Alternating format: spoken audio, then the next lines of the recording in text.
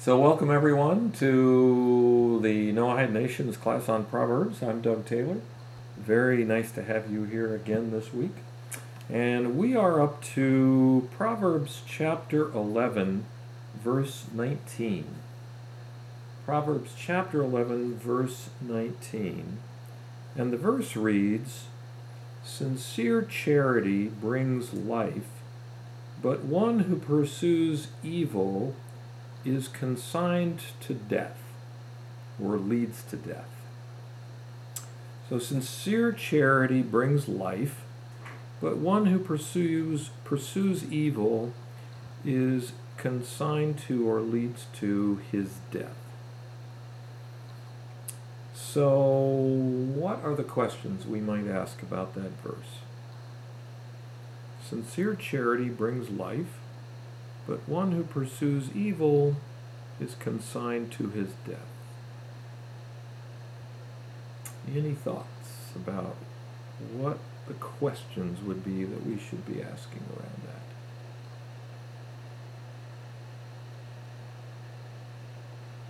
that? Naomi, very good. Yes, I do see. Thank you for getting up so early for this class. What is sincere charity? I mean, why didn't King Solomon just say charity brings life? Why did he say sincere charity, and what is that? So, good question. We'll need to understand the difference between that and regular charity. Okay, and yeah, Pamela, you've brought up an issue that relates, I think, to a verse that we did before, where charity, or tzedakah, is supposed to deliver from death. So why is he saying here that sincere charity brings life? And Naomi, we're in chapter 11 and verse 19. So Proverbs 11, verse 19. Sincere charity brings life, but one who pursues evil is consigned to death. So I think, Pamela, you've alluded to another of our questions. In addition to defining what's sincere charity, we'd like to know, well, how does that bring life? And what do we mean by that anyway? I mean, we're all alive. So, what's the difference? What is King Solomon talking about when he says brings life? And then, why is one who pursues evil consigned to death? And further, we could ask, well, what's the subject of the verse altogether? I mean, these two parts don't particularly seem to relate to each other. We're talking about sincere charity on the one hand, and then a person who pursues evil, which doesn't seem to be the opposite of that. Very often these verses are opposites of one another. So what's King Solomon trying to get to us? And Naomi, good, both are connected to life. Yep. And I think we'll soon see how that connects into this. And Pamela, you mentioned there are levels of charity and levels of motives. Very good. So let's talk about charity first. You can write out a check, a bank check for charity, and you can think that that's it. In other words, you can go through what we could call the halakhic motions, the legal motion of giving charity, and actually do it without having it affect you at all. It's like, I just pulled some money out of my pocket, or I wrote a check out of my checkbook, and I gave it to somebody. I will suggest that King Solomon is not talking about that kind of charity in this case. And I think that's why he uses the term sincere charity. And I'm going to suggest that sincere charity is charity where the giver fully understands the reason behind the charity. Okay? Yeah, Pamela, it's when your heart goes out to someone, that's a very good point. When your heart goes out to someone, what is actually happening in that situation? What is happening to you in regards to that other person? Let's think about that for a minute. It's a very important point you brought up, and it's going to, I think, relate to what King Solomon's trying to teach us. Yes, now it's when you have your heart in the right place, but we want to define kind of what that right place is. And Pamela, you indicated you're suffering with them. Yeah, but you're vicariously living. In other words, you understand, you are identifying with the situation that that person is in. You recognize that it's not just that they're a lower life form or they're someone else, but you recognize kind of the bigger picture here, that each of us is in a particular station or situation in life, and it could be much, worse. It could be different, and the other people who have maybe more difficult circumstances are people just like us. It's not that we're better. It's that we recognize kind of our place in the world, and that there's a system here, and that we are just one member of that system.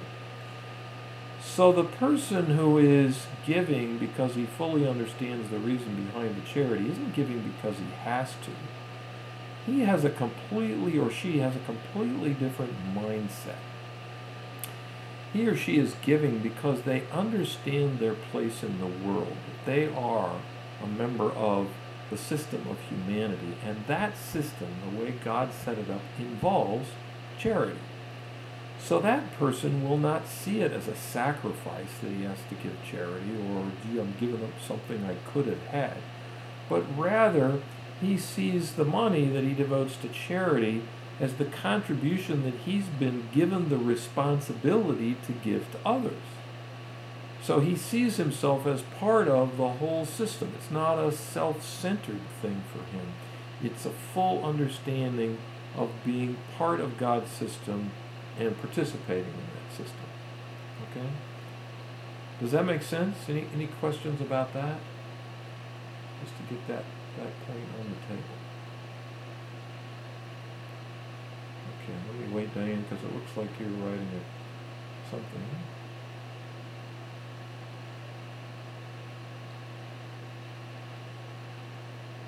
Yeah, so you mentioned someone who's outwardly righteous but may have thoughts that are perverse.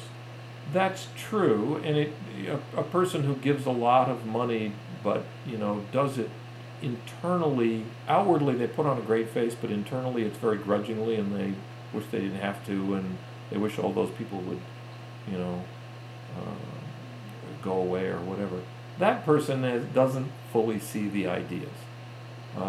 When the person sees the full ideas, then they'll recognize that they are just a part of the system, and a contributor to it. They've been given, we've all, to the degree that we have income, we have an obligation to give charity. That's the part of what Hashem has provided us that we turn around and give to others. So if that's sincere charity, now we got to take the next step and ask, well, how does that bring life? And I'll suggest that because the one who gives sincere charity understands his true place in the world, then he has a completely different outlook than the man who is self-centered. That outlook brings him a richer experience in life because he sees his place in reality clearly. That outlook, in and of itself, can reduce conflicts and thus bring more life to this person. He'll have a richer and more stress-free life because of his outlook. I mean, King Solomon, when he wrote "Sincere charity brings life," can't be meaning life literally, because we all have that whether we give charity or not. But I think he's talking about what we could call true essence of life, real life, really enjoying life. Everybody who's alive on the planet lives, but how many of them really live life fully and fully appreciate it and are experiencing it in the richest way possible? So there's the idea of life as being alive or dead, literally, and then there's the idea of life, in terms of the quality of the life that you have. For example, a righteous person is going to have a higher quality of life than a wicked person could ever have, because of the knowledge and the understanding they have and the lack of conflicts that they will have because of the life they lead. Okay, and shalom, Terry and Lori. Great to have you with us. We are in Proverbs chapter 11, verse 19. Chapter 11, verse 19. So that's a start for the first half. That sincere charity is going to bring life to the person because they will fully understand the mindset, or have a mindset that understands their real place in the world. And that mindset, that approach to life, will bring about a richer quality of life for them than would otherwise take place. That's why, again, I think that King Solomon says sincere charity and not just charity, because if all you did was charity, just the act, then you wouldn't necessarily have the richness that comes with the understanding. But the sincerity of the charity implies I really understand what this is about and why I'm doing it, and I'm doing it because of that understanding, not because I'm forced to do so. So now let's take a look at the second half. It says, one who pursues evil is consigned to his death. So how does that work? Anyone have any ideas about how that might, how we might see that be true in the practical world? Basically, he who pursues evil is consigned to his death. How would that come about? What do you think?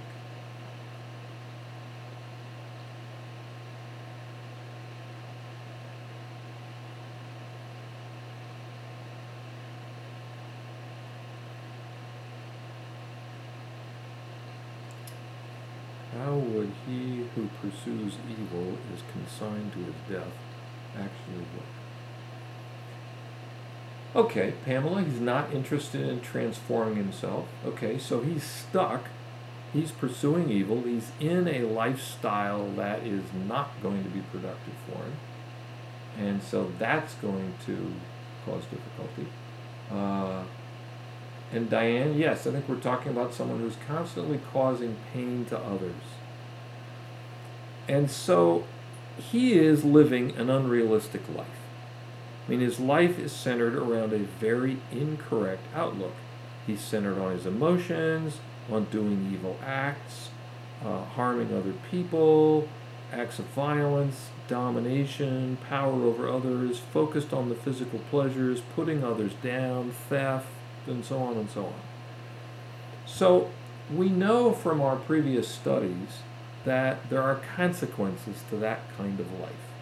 I mean, the evil person risks making grave and harmful, even potentially fatal mistakes. And he's going to earn the distrust of others along the way. He may be viewed by other people as an evil person, and that itself is going to bring forth its own set of consequences. Plus, the evil person's desires, because they're unrealistic, will never be fulfilled. So the evil person is constantly in a state of conflict. He's in conflict with reality. Now, when it talks about he who pursues evil is consigned to his death, again, like the life part, we could look at that and say, well, what is King Solomon saying? Because everybody dies. So King Solomon can't be referring to just normal death. And so I'll suggest that death here is being used as a metaphor for the wrong life, essentially, which can ultimately lead to premature death. And you've kind of got this going on two levels. One level is that he makes mistakes that can cause his untimely death. He makes enough people mad at him that somebody, takes him out, or he calculates things wrong and ends up in a situation that causes his actual physical death. A lot of possibilities because he is not thinking through life on a realistic basis and making rational choices. The other aspect is that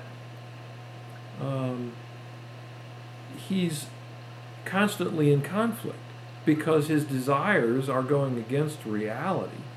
And so the quality of the life he has is going to be so bad, it's, like being consigned to death. So there's a couple of different ways that we could look at this. And it appears that the verse must be referring, if we take it literally, to premature death, which is a way of referring to the consequences of operating improperly in life. Now, an interesting side point, and let me pause just a minute, and Pamela, you're right, they don't believe it will bring death. In fact, they don't even realize that they're living an improper life, because they're just caught up in the stuff that they're caught up in, and they haven't been trained to use their intellectual capability to analyze their life and figure out, wait a minute, this isn't working, and maybe I should try something different, that will work. It's interesting to think about the idea of an evil person, one who pursues evil. What do you think the definition of evil is? If you had to define that, how would you define evil?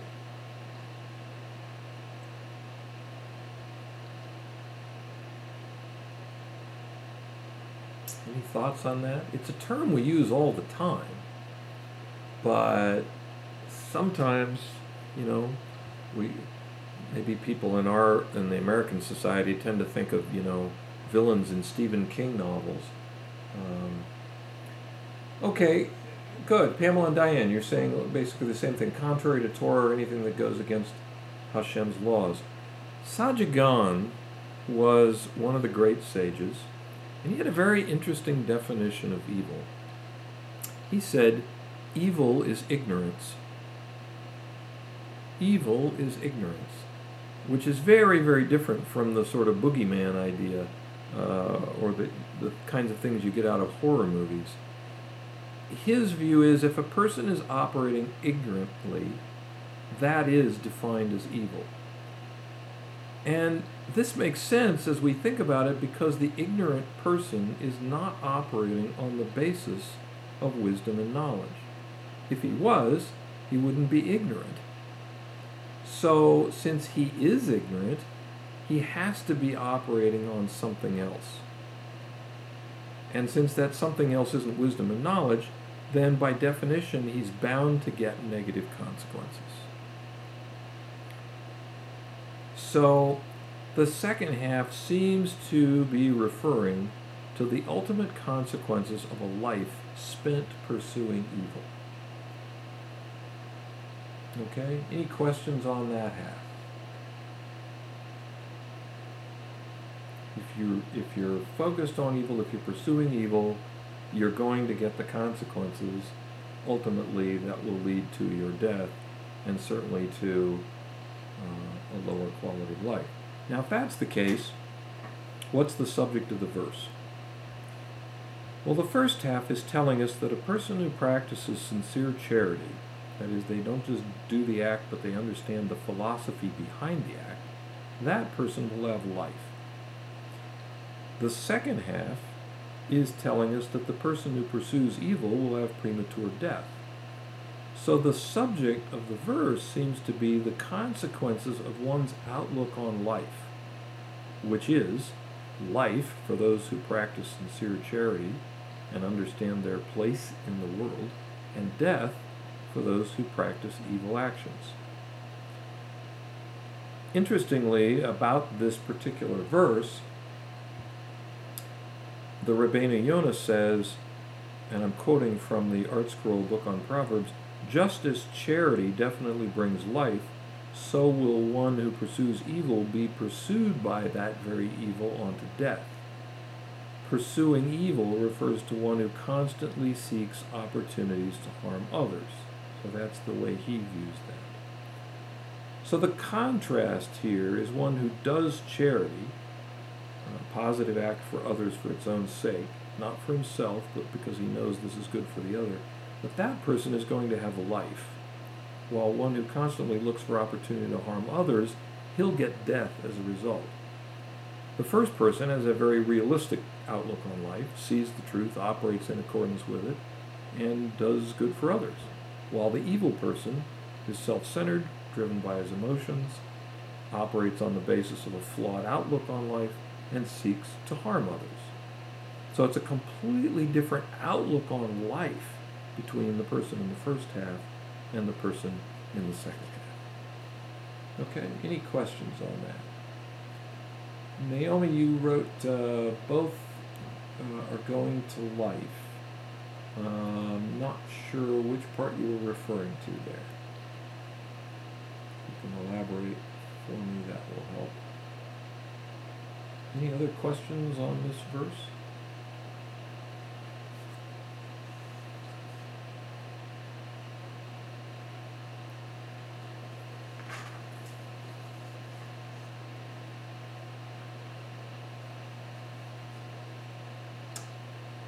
Let me pause because I see a couple of you writing things on the screen. Naomi, good question. If a person changes in between, then the decree changes. Well, yes, but let's be careful about, I guess I want to be careful about how we use the term decree. If an evil person is doing evil stuff and realizes, maybe after, 5 years of doing evil stuff, hey, wait a minute, this isn't the right way to live, and repents and goes and clears up all the evil that he did and begins to live a righteous life and learns and grows in wisdom and knowledge, then he will naturally, as a result of that life, get better consequences.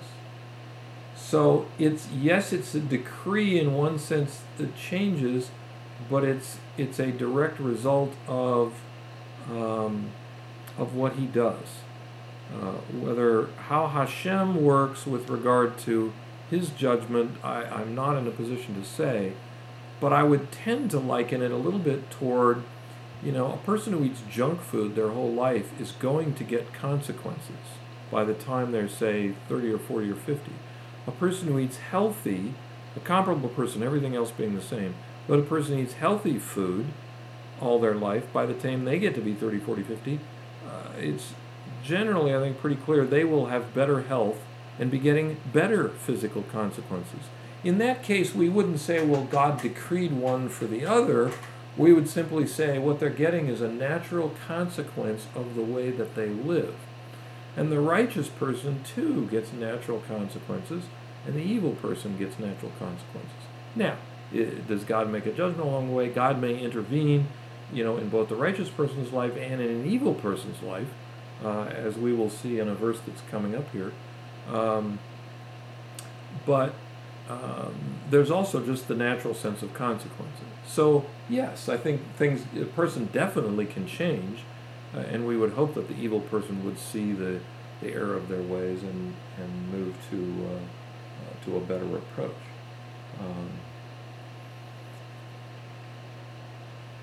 Naomi, I'm hoping that answers your question. Let me know if it does not. Pamela, you mentioned a matter of receiving for oneself as opposed to receiving in order to benefit others. Yeah, there's a difference in outlook between the self-centered person or the person that sees what they have as a way to help other people. I mean, imagine for a moment the difference in outlook you would have in life if you saw every possession that you had and every bit of money that you had as a tool that God gave you in order to fulfill the life that he wants you to lead, which is the life of learning and wisdom and knowledge and character growth. That's a very different way to look at life than, a lot of people do. You would certainly provide for yourself. I mean, you would provide food and clothing and shelter and your needs, and if you had to work for a living, you would take care of that, and you would be focused on, what tools do I need for education and that kind of thing. But the other kinds of things you would probably see as somewhat superfluous or unnecessary. So it'd be a very different outlook on life, where you might see any extra wealth that you had over and above meeting your needs as just a way of benefiting other people. a way of giving more charity or supporting, worthwhile causes. So Naomi, you've asked, will the single action of very good and needy charity, will that be helpful or should it be long-term and continuous? I think that both are true. Certainly an act of charity is a good thing. And that certainly can be helpful as long as it's not insincere. And at the same time, the best life would be to live that on a long-term and continuous basis. There was one of the commentaries, in fact, let me see if I can grab it, in the Earth Scroll that I noticed that relates to that point. It's actually on a verse that we'll be coming up to, verse 21, but Rabbi Yochanan was trying to illustrate a point with an example of someone who sinned with a prostitute. And as he left her, as this person who sinned with the prostitute left the prostitute, he was approached by a beggar. And he reasoned, had the Holy One, blessed is he, not intended to atone for my sin, he would not have sent me this opportunity to give charity. In other words, this guy figures, I've sinned with this prostitute, now here comes this beggar, so if I give him charity, that's an opportunity to atone for my sin. And the Almighty tells him, wicked man, do not think thus. You should have learned from the wisdom of Solomon, who says that hand to hand, or from hand to hand, evil will not be exonerated. So, to your point, Naomi, yes, if a person gives a contribution or an action of good and does an action of good and needy charity, yes, that can be a positive thing, as long as the person is not doing it sort of like with, one hand in the cookie jar and the other hand trying to do a good act to make up for that. So as long as it's sincere and a good action, then yes, that will be helpful. And the more one does that, obviously the more helpful it is, trains them in learning to think outside of themselves and look beyond themselves. And at the same time, it's obviously helpful to the people who need charity. Okay, any questions on that? Okay, let's move on to verse 20. So we are in Proverbs chapter 11, verse 20, and the verse reads, the perverse of heart are an abomination to Hashem, but his desire is for those whose way is sincere or wholehearted.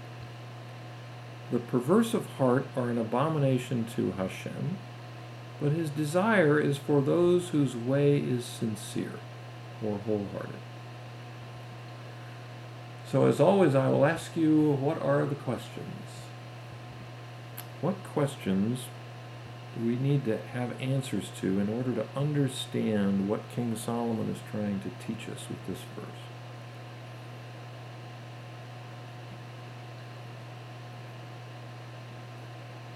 The perverse of heart are an abomination to Hashem, but his desire is for those whose way is sincere, or we could say wholehearted. Okay, Naomi, you said both are related to heart and actions. Well, we have heart in there, and then we have his desire is for those whose way is sincere. So that's a good question, and we'll have to see as we unfold this how those two come together. Certainly related to one's heart.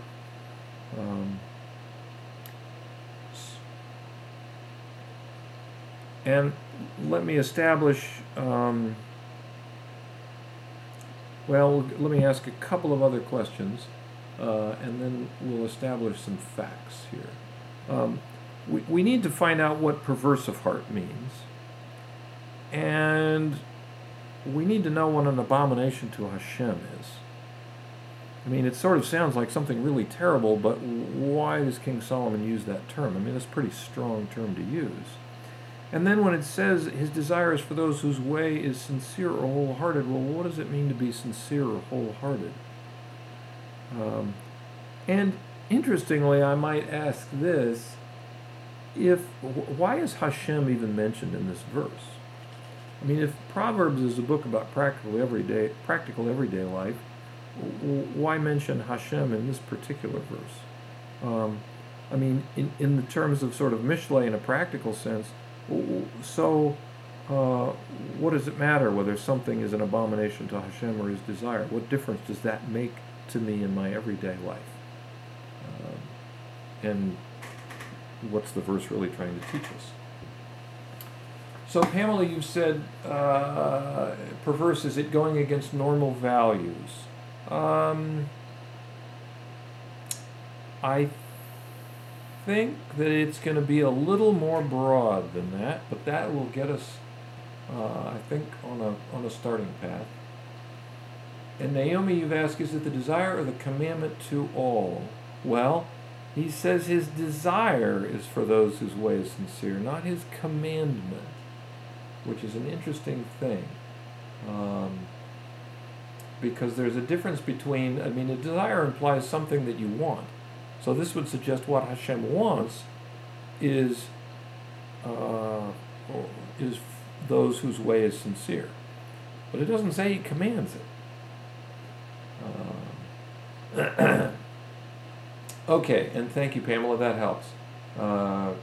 You're meaning, according to Torah, you mean normal. So is it going against Torah values? Yes, I think that's where we will get to on that. And Naomi, you said can be avoidable. I'm not quite sure what you mean there. Maybe you can elaborate and give us a little more information on that. Let me establish just a couple of facts for us to work with. According to Rabbi Moskowitz, an abomination to Hashem means something very deep. Okay, and we'll soon see what that is. And about the word heart, when it says the perverse of heart, in the days when Mishlei was written, it is my understanding that heart meant the mind, one's ability to think clearly. So someone who is perverse of mind would be someone who has incorrect ideas and is unable to think through an idea. So the word perverse suggests a greater degree of this lack of ability to think correctly than an average person. I think it's talking about someone at an extreme. So the first half seems to be telling us that those whose minds are perverse, those who are focused on ideas that are at odds with reality and that are actively seeking that life, they are an abomination to Hashem.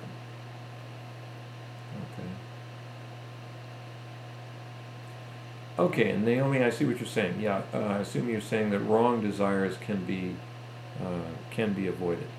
Right. In this case,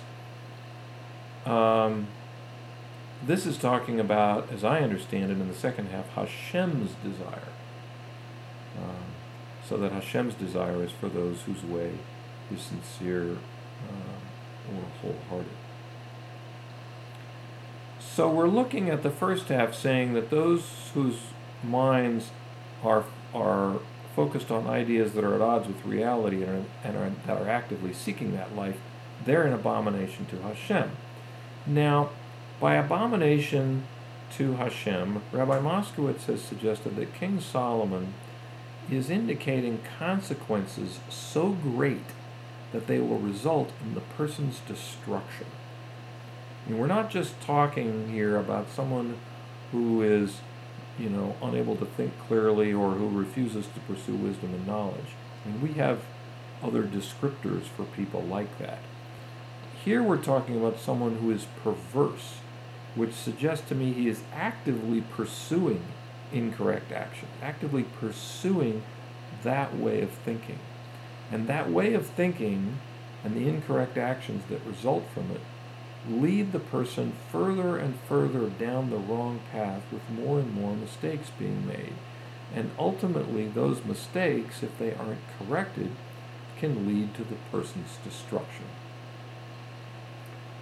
So the destruction will become a natural consequence of someone who is perverse of heart. Okay, and that result, the pursuing of incorrect ideas and the actions that result in destruction, is an abomination to Hashem.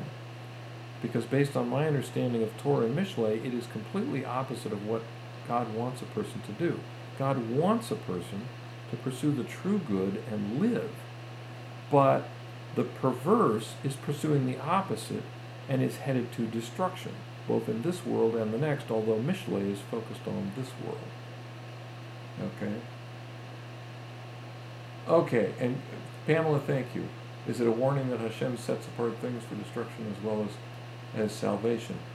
It's the natural consequence of what the person is doing, not a case that God necessarily decreed that upon a person. God, from everything we know, from that I'm aware of from Torah and Mishlei, God does not want a person to pursue that path. So, and I think He doesn't. I mean, my understanding is He doesn't want them to pursue that path because He does not want them to face destruction. God loves His creation. And it's my understanding He does not want people to end up going down an evil path or a negative path. Interestingly, many people focus a lot of attention on the next world. But you'll notice that the written Torah says almost nothing about the world to come. And I will suggest to you that's because our job here is to be focused here, not there. When someone gets focused on the world to come, it's very easy to get into a mindset that all my problems will be solved and everything will be wonderful. And so you spend all your time focusing on that instead of dealing with the problems that you have right now. And that becomes an excuse to avoid dealing with things like the troublesome character traits that I have in myself that I just don't want to look at or that I don't want to work on. Because it's much easier to just sort of focus and pine for a one day there will be pie in the sky kind of fantasy. But I'll suggest to you that from a Torah standpoint, our job is here and now. And the interesting thing is that by doing what the Torah recommends, so that you can have the best life here, those actions also prepare you for the next life. In other words, it's not one or the other. All we really have is the present moment. And by focusing on that and doing what we can to learn and grow and improve ourselves, we are preparing for the next life. So I will suggest to you the first half of the verse is pointing out that the perverse are headed down a destructive road, and that is not Hashem's intent for them. At the same time, God gave man free will, so people have the opportunity to choose. Okay, let me pause there. Pamela, you mentioned deliverance from Egypt was salvation for them. Yes, it was, and that was a miraculous situation, specific to the Jewish people at that time. Here in this verse, I think King Solomon is making a general statement about the perverse of heart, Jew and Gentile probably alike, being an abomination to Hashem. Okay, any questions on the first half? Okay, let's talk about the second half. The second half is saying that Hashem's desire is for those whose way is sincere or wholehearted. Now, sincere or wholehearted would seem to follow the definition that we discussed in the last verse. That is, it means that the person understands correct ideas and his place in the world. He sees the reality of the systems that God created, and he sees his place in those. His desires are in line with God's desires because his desires are in line in accordance with reality, which was created by God. So the person's mind is consistent with the reality of the world as created by God. So his mind analyzes and chooses that which is best in each situation, the best being that which is consistent with reality and the systems that God created, taking into account all of the known factors. Because, I mean, after all, what else can we do except operate on the basis of what we know and what we understand? So that all makes sense, but I could say, well, doesn't that seem a little bit obvious? I mean, is there anything new here that King Solomon is really trying to get across? And one possibility, as we analyze Mishle, is that we might have thought that consequences are consequences. And Hashem doesn't really care what we do one way or the other. I mean, he set up the systems, and we can just operate within them or not at our own choosing, and he really doesn't care. I mean, we could have thought that. I mean, we've looked at systems, and we've said God created these systems, and there are consequences if you follow them, consequences if you don't follow them. But we could have just said, okay, he set up the system, and that's that. But this verse shows that the life of Mishle, the life of Proverbs, the sincere or wholehearted life, is the life that God wants a person to have. And it also points out that the life of the wicked, the life of perverse thinking, is an abomination to God. It's clearly not what God wants for man, and it will clearly lead to destruction. So why does that make a difference? I mean, why do I need to know that this is the life that Hashem wants man to live? I will suggest that the reason may be psychological. Many times in religious communities and in religious discussions, we hear people saying something like, I just want to do the will of God, as if that will is something very specific to them, like, I should move to Atlanta and be a social worker, or I should go to medical school. I went to a religious college, and at that religious college, this kind of thing happened a lot. Kids would enter in as freshmen, and they're seeking God's will for their lives. And they go through their freshman year, and they get to their sophomore year, and they're praying, and they're still seeking God's will for their lives. And by the time they get to be juniors, this is becoming a real issue. I mean, God, I really want to know what your will is for my life. And by the time they get to be a senior, you know, this can almost become a frantic thing. I mean, God, I still don't know what your will is for my life, and I really want to do it. And in these kinds of cases, God's will is seen as something, delivered like in a FedEx envelope from heaven, announcing you should go be a doctor, or you should go be a lawyer, or you should go do this or that in this or that place. I will suggest to you that that's not the way it works. That we don't get FedEx envelopes from heaven. That God's will is that we learn and we grow and we rationally analyze situations, and that we make wise decisions based on consequences. And that's about how we live our lives. It's not about a single event or career decision. So I'll suggest that this verse is clearly telling us that not only is the life of Mishle, the life of Proverbs, the life of Musar and character development and growth, the preferred life because it results in the best consequences and outcomes in life, even though it does, it also is the life that Hashem wants us to live. Those who are perverse of heart are headed down a destructive path, not because God is going to come along with a stick and whack them, but because the natural consequences of their own actions are going to lead to their destruction. And that's a result that God doesn't want.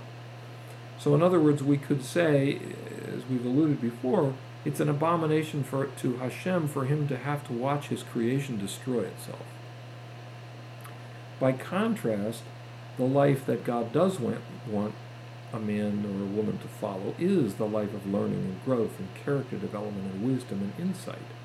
And that not only leads to the best life here on the planet, but it's also Hashem's desire for us. Does that make sense? Or are there any questions about that?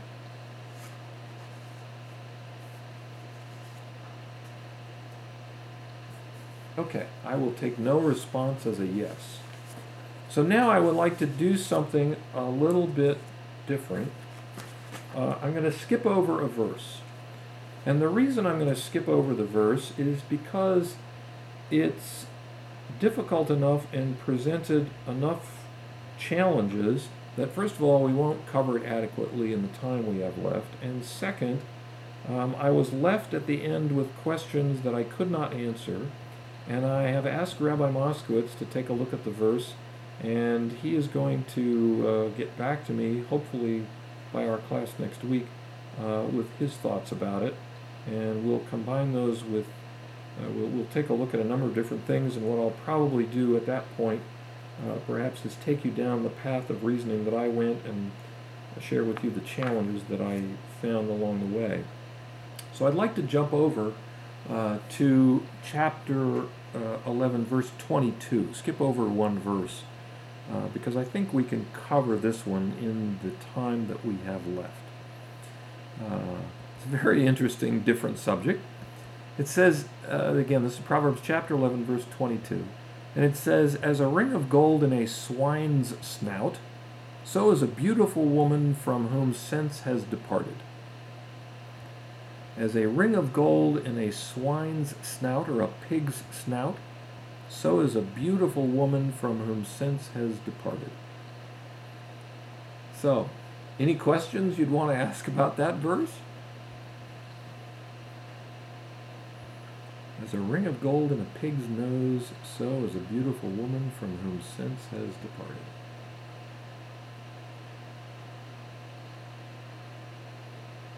What kind of questions does that rather colorful metaphor bring to mind?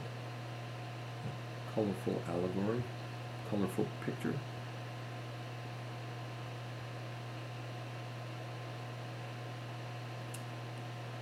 Okay, Pamela, you said something attractive in a NAF setting. I'm sorry, I do not know the word NAF. That's one I'm not familiar with. And Naomi, you've said, as a woman looks beautiful with rings only, and why is a ring mentioned? Okay, good point. Yeah, Pamela, I wondered if it was UK slang. Does that mean good or bad?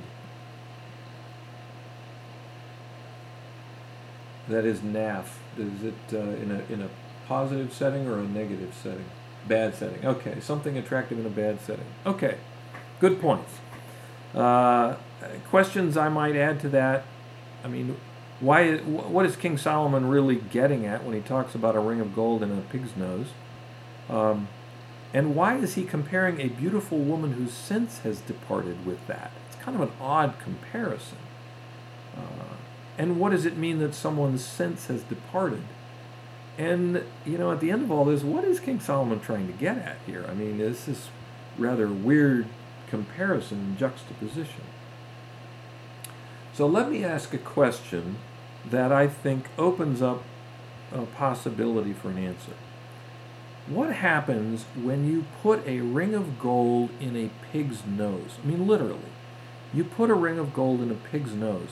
Does it enhance the pig, or does it bring down the jewelry? What do you think? Does a ring of gold in a pig's nose enhance the pig, or just degrade the jewelry?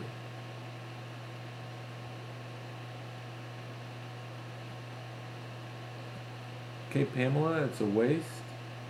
Terry and Lori, I'm assuming you mean degrades the gold.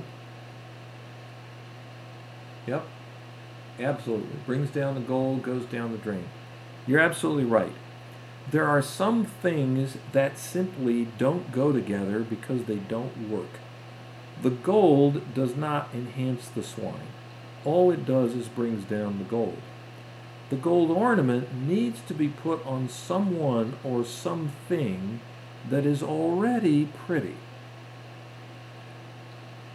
Now, if you combine a beautiful woman with the attribute of no sense, does it enhance the lack of sense, or does it bring down the beautiful woman?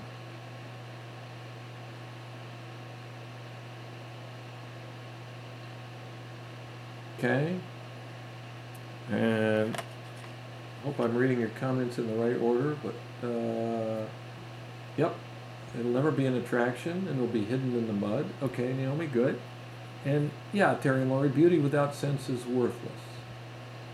So, what we seem to see from this is that the lack of sense, the beauty of the woman doesn't enhance the lack of sense, it just brings down the beautiful woman.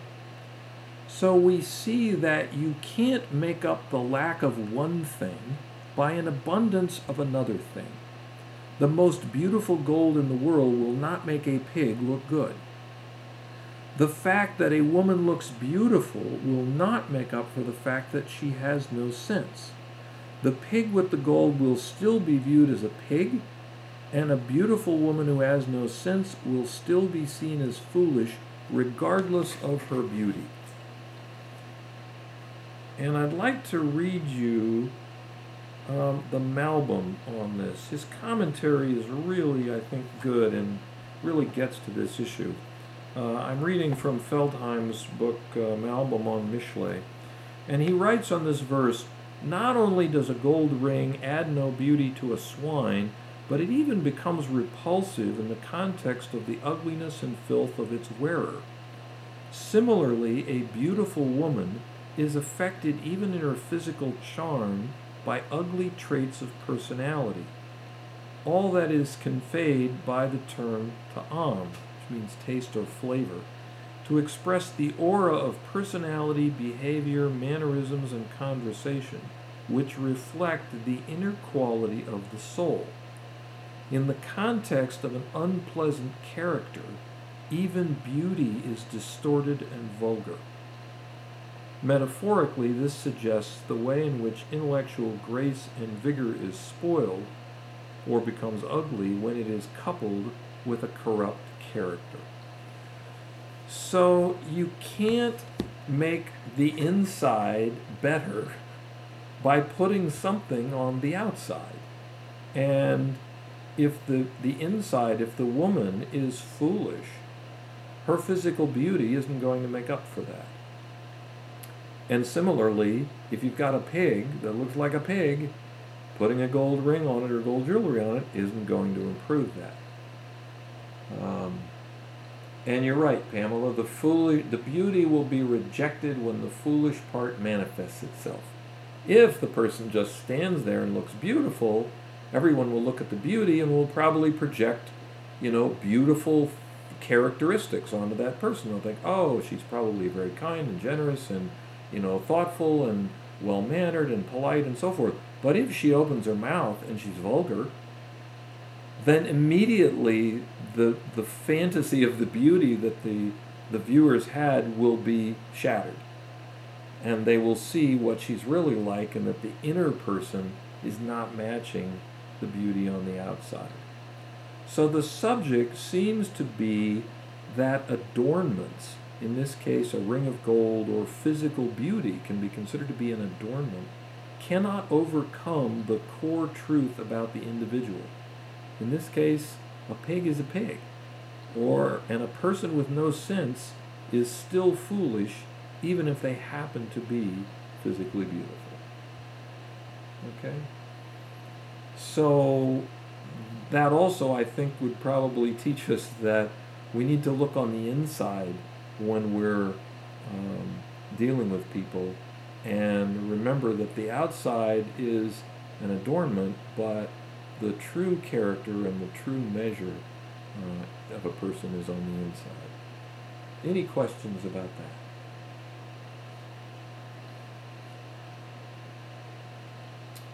that? Okay. In that case, we will stop here for the evening.